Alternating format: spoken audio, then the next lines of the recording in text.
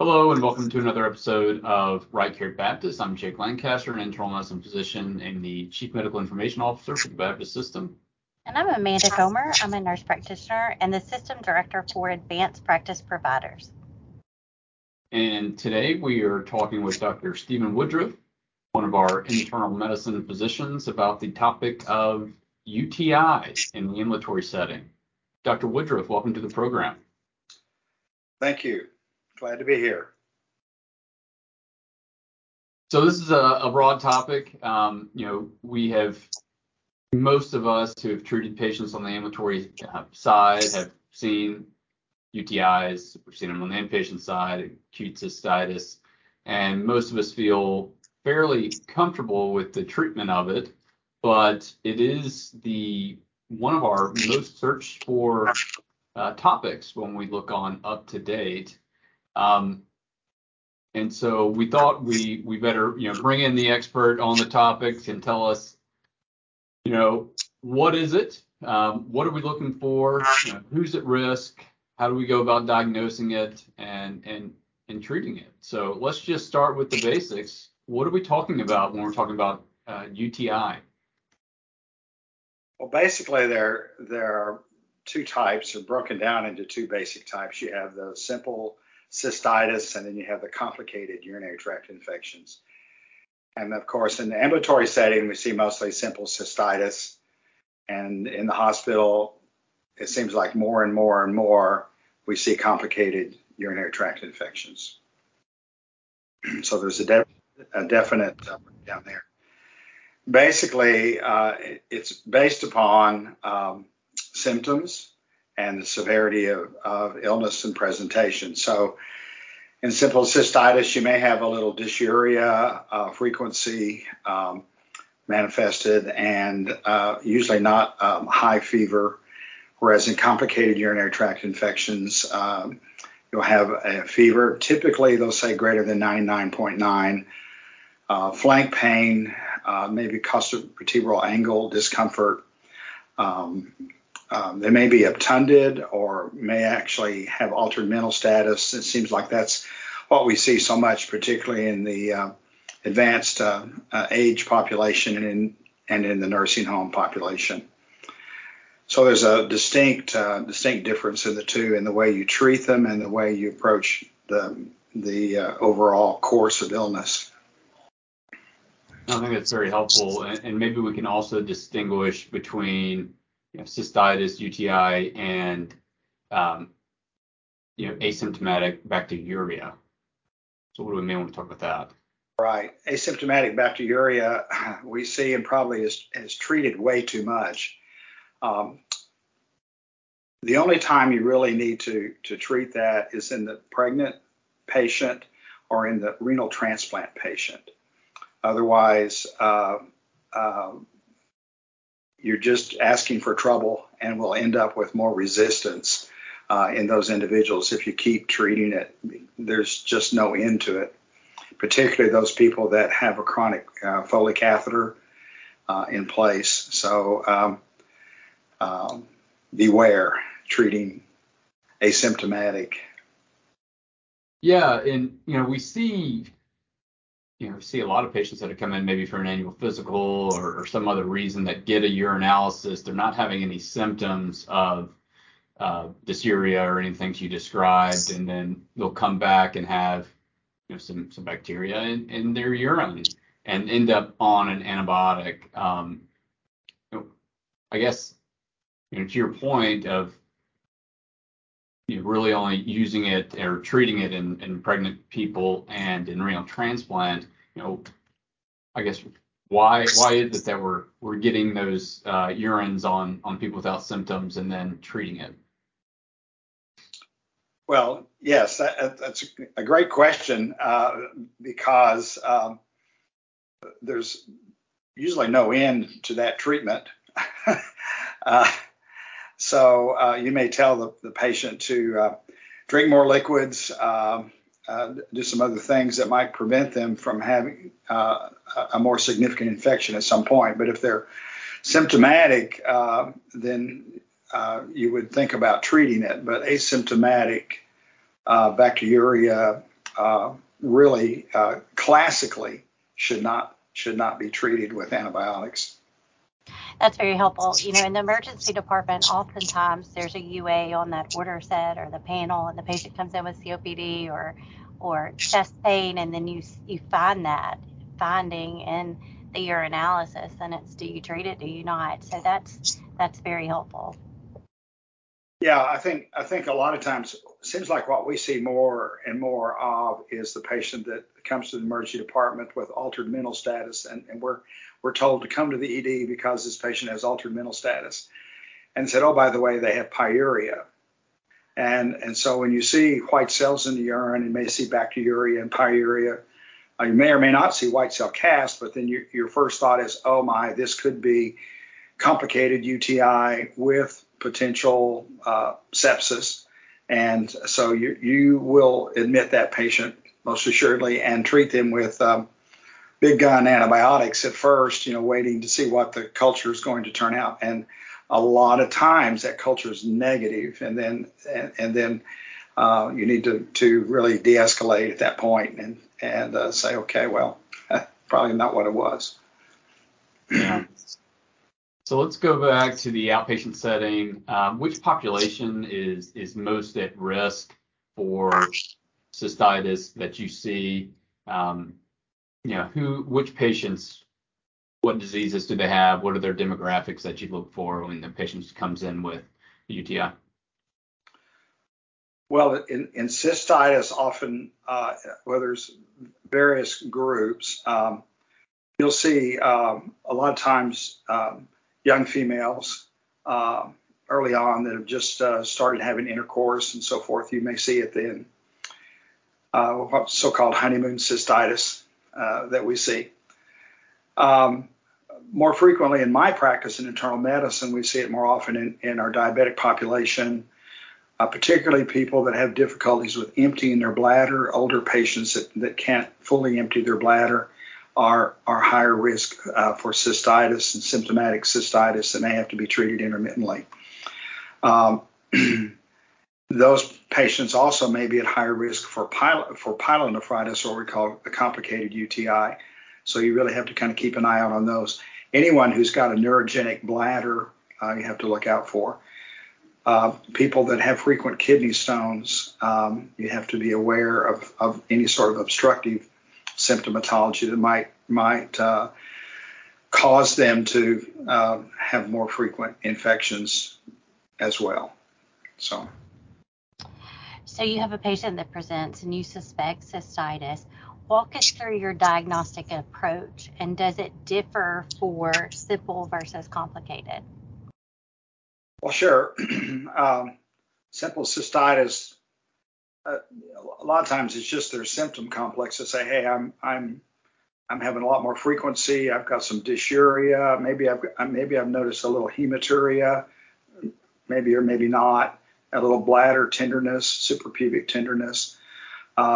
Usually not flank tenderness. If they have flank tenderness, if they have fever, then if they're nauseated, then you think more, okay, this is more serious. This is probably pyelonephritis and not simple cystitis. That patient may or may not need to be hospitalized depending on who they are and what their comorbidities seem to be at that particular time. So you stop, you do a urinalysis, do a urine culture. The thing I see so much, particularly in urgent care, is people get a urinalysis, but they don't do a culture. They put them on antibiotics, and then we never know, did they really have a true infection? Maybe they had some bacteriuria, or maybe they did, but you don't know what particular organism was the cause. And so you may or may not have a situation that you can follow up on in an outpatient clinic after they've been to urgent care. And it's really helpful. And you said early on that, just even symptoms alone without the urinalysis would probably be enough in the right patient. I was reviewing this article from the Annals of Internal Medicine that said a negative UA in a patient with classic symptoms does not rule out cystitis. So if you have a patient that comes in with all the right symptoms and you get a negative UA, you should probably still treat them as if they have a urinary tract infection. So I thought that was interesting and not something I had Symptomatic. seen. The other But, yeah. thing to look out for is you can have a negative UA if they have an obstruction. So a negative, they can be pretty sick and they have no pyuria, no white cell cast, no, you can't see bacteria, but maybe they're obstructed and the infection, it's a high infection, or it could even be a paranephric abscess or something more severe in that situation. So you have to really pay attention to the physical exam and the symptom complex. All right, so we had the patient, they came in, it looks like, they have cystitis. We can talk about it, whether it's acute or complicated, but then walk us through the decision process on how to treat.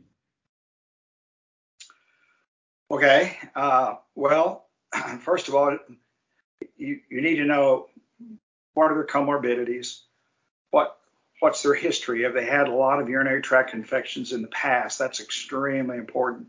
Have they been treated previously? What's the frequency of ESBL, E. coli in your hospital setting or in your region, to know how you might treat that individual? What other drugs are they on at the time? All those thoughts go through your mind as you start to decide how am I going to treat this person. You look at the urine, and if it's nitrite positive, then you think, okay, this is probably a gram-negative bacteria. And so you think this is probably going to be E. coli, or maybe another one of the family with Klebsiella or Proteus in that category. If they've been instrumented somehow, some way, maybe they had a biopsy of some sort for some reason, then you may think, oh, this could be a more serious infection, or if they have diabetes, it might be more likely to have Pseudomonas. So all those things kind of enter your mind as you start to think about how am I going to treat it.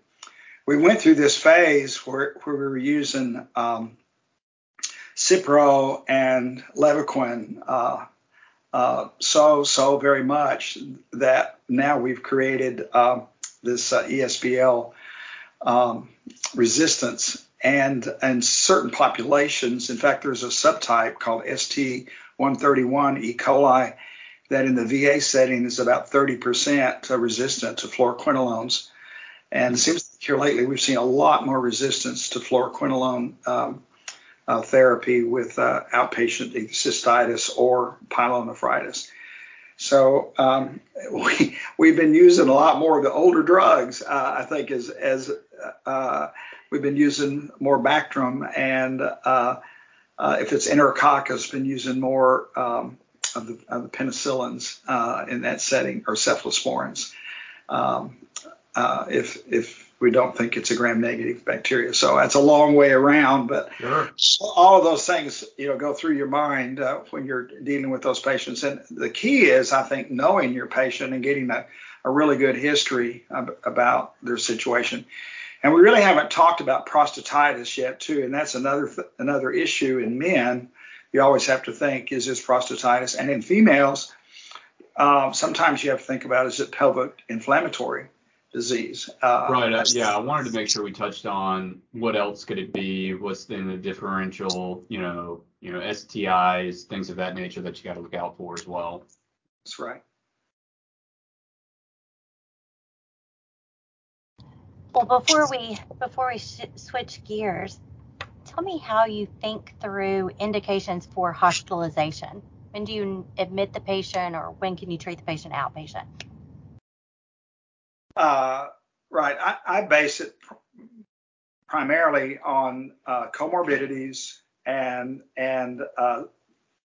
my physical exam and the symptoms that they're having. If they're really febrile, if they're having nausea and vomiting, let's say, lots of discomfort and pain, if they're diabetic, especially insulin-dependent diabetics, or if I think there's possibility that there's obstruction, if I get this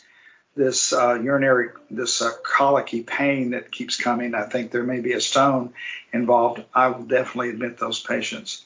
And in my practice in general internal medicine, 75% of my population is over 65. So I'm very easy to admit those people when they're sick like that. And at least for a day or two till I get things under control, till I kind of know which direction I'm going. So is there a need for It's based on symptoms and based on your physical exam. And, if they've got a high white cell count as well, I'll put them in the hospital. Okay. And is there any need for a follow-up urinalysis for any individuals? Yeah. Now, if someone, I think after are you talking about cystitis or after either one?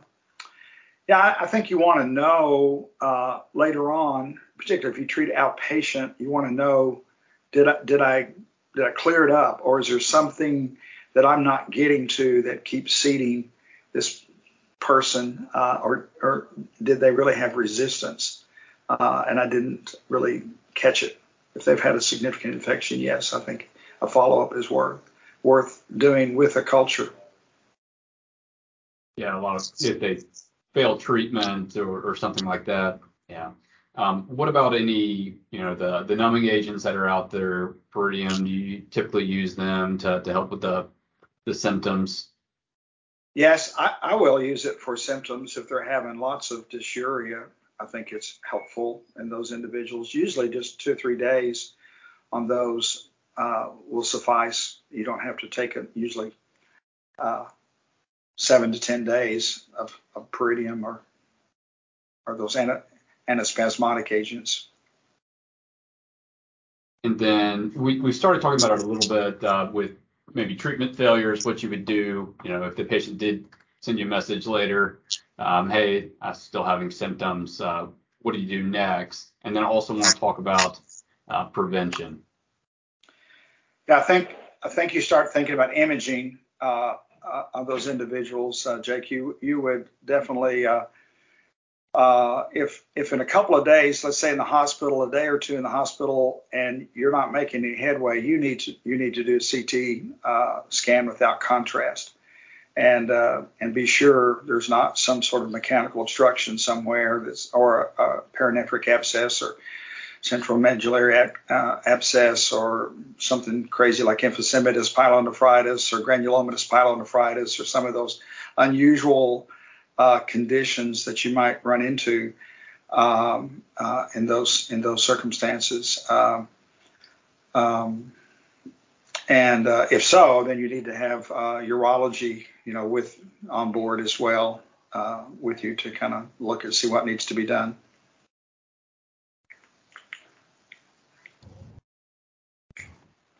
Good. And what about on the outpatient side? Suppose you have a patient that just keeps having recurrent UTIs. They do clear when you treat them, but they keep coming back. How do you advise those patients?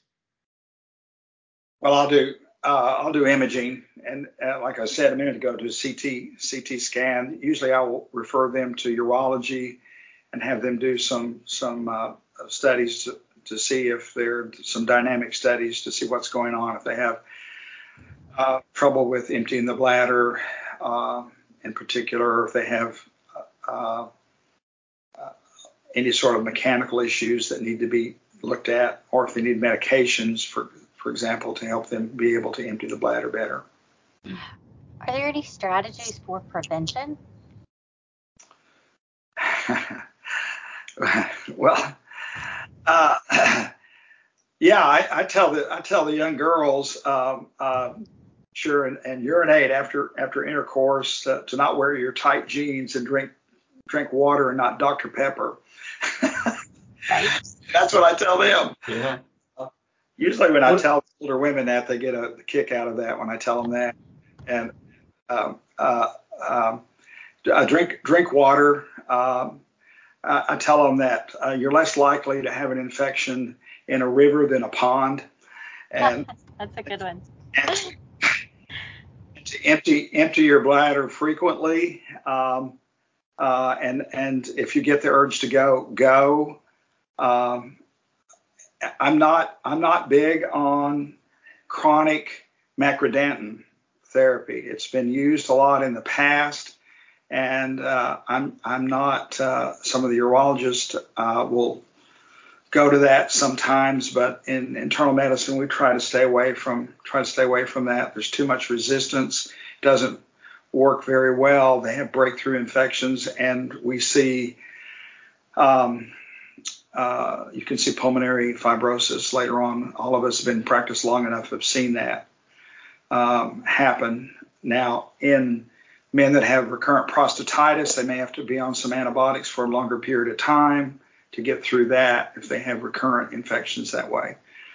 We used to, a long time ago, we would give vitamin C and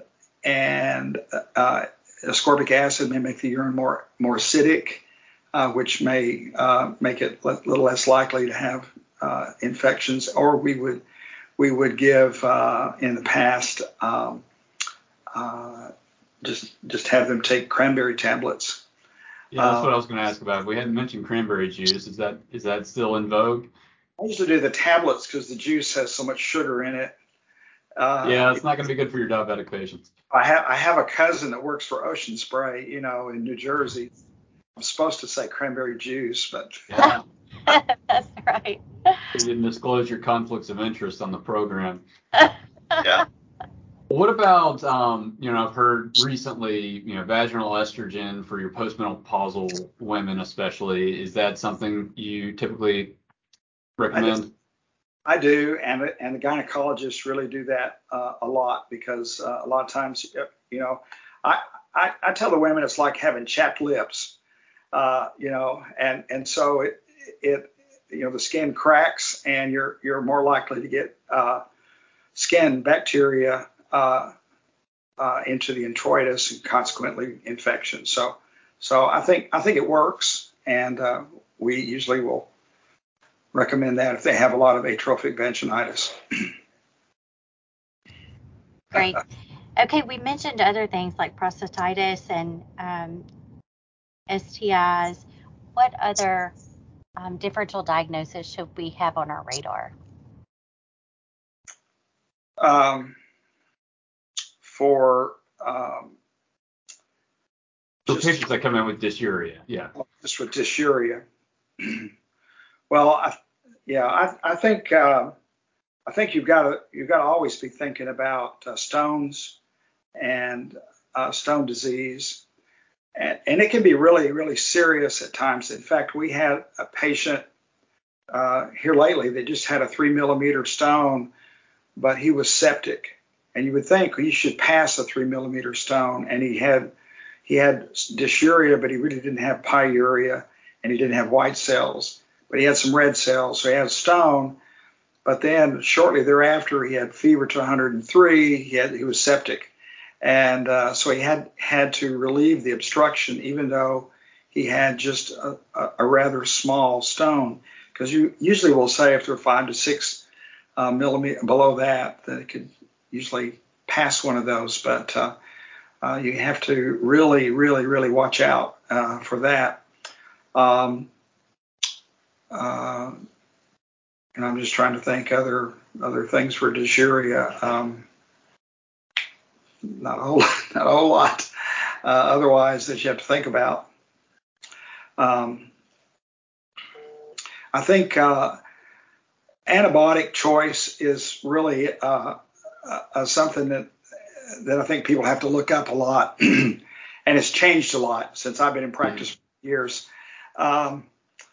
And so I think the differential that Amanda mentioned a minute ago is who comes in the hospital, who goes home. Some people recommend giving, like in the ER, just one dose of Rocephin, and then if there's no contraindication, to give them a fluoroquinolone if you do not have much ESBL. That's probably okay, and to do that, give them that outpatient treatment for 7 to 10 days, even if you think they've got a complicated UTI. If you have no risk factors for infection, with multi-drug resistance, then that usually works, unless they're septic. If they're septic, then you need to use a carbapenem or meropenem, and then right off initially probably vancomycin.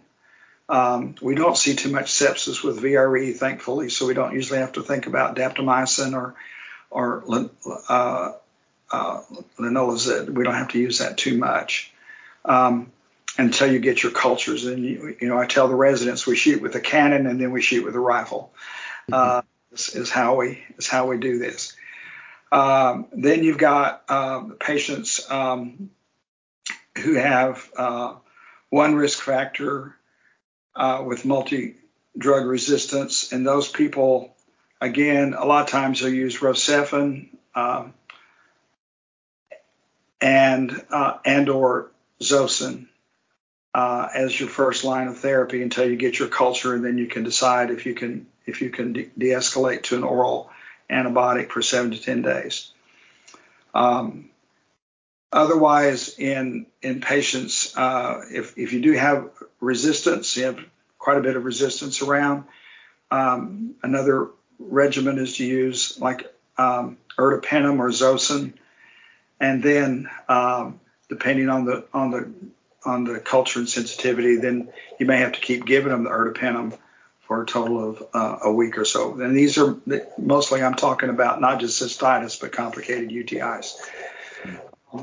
So much more has happened with the fluoroquinolones, and we're so aware of like QT intervals and things like that. And so many people are now on cardiac medications. So you have to be aware of that. And of course, now we also talk about the potential neurological complications of fluoroquinolones, and I've even had hepatitis on fluoroquinolones. So you have to be aware of that and those individuals. Sometimes you really get into a corner because you have patients that have multi-drug sensitivities or allergies. And there are unusual antibiotics like fosomycin, which nobody's ever seen before, hardly.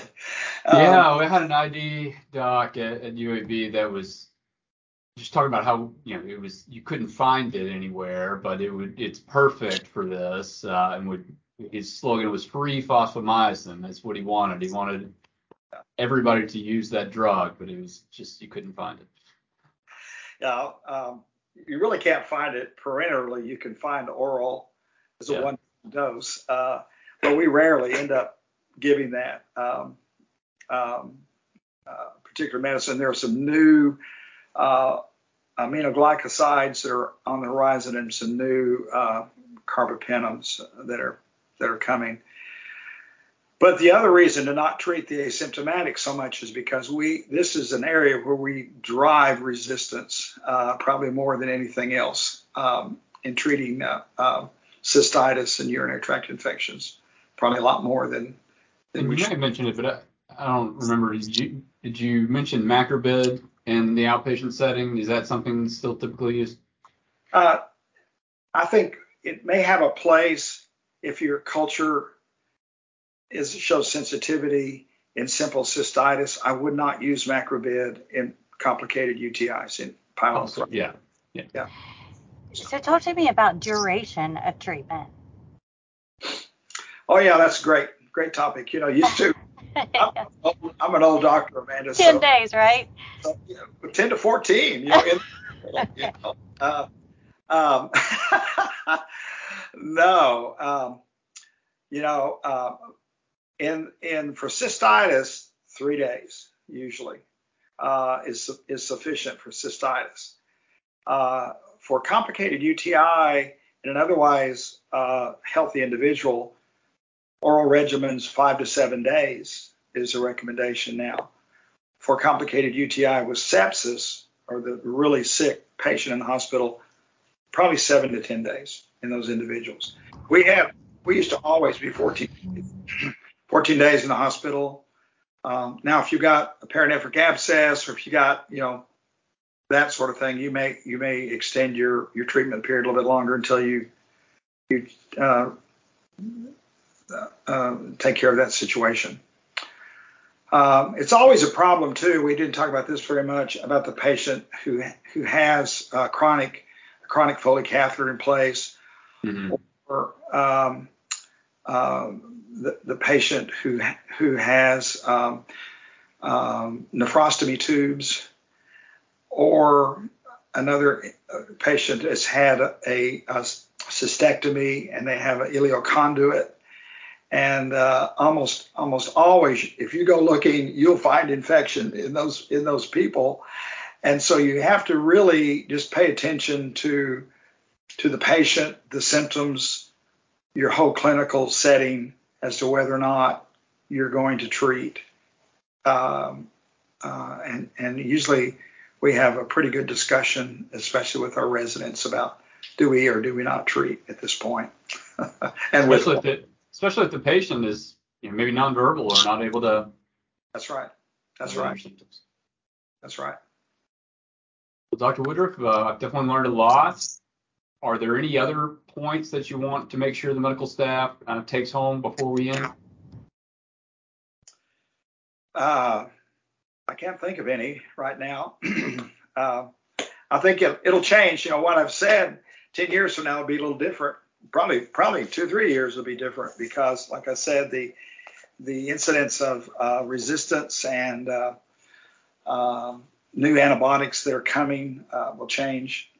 We never would have thought about shortening the duration of treatment back when I trained, but I'm glad medicine. In medicine, I tell the residents all the time, you learn and then you unlearn and then you learn again. And if you keep doing that all the time in medicine, you'll do well. That's a really great point. Thanks again. And thank you, everybody, for listening to Right Care Baptist. Remember, if you follow the link in the show notes, you can redeem this episode for CME credit.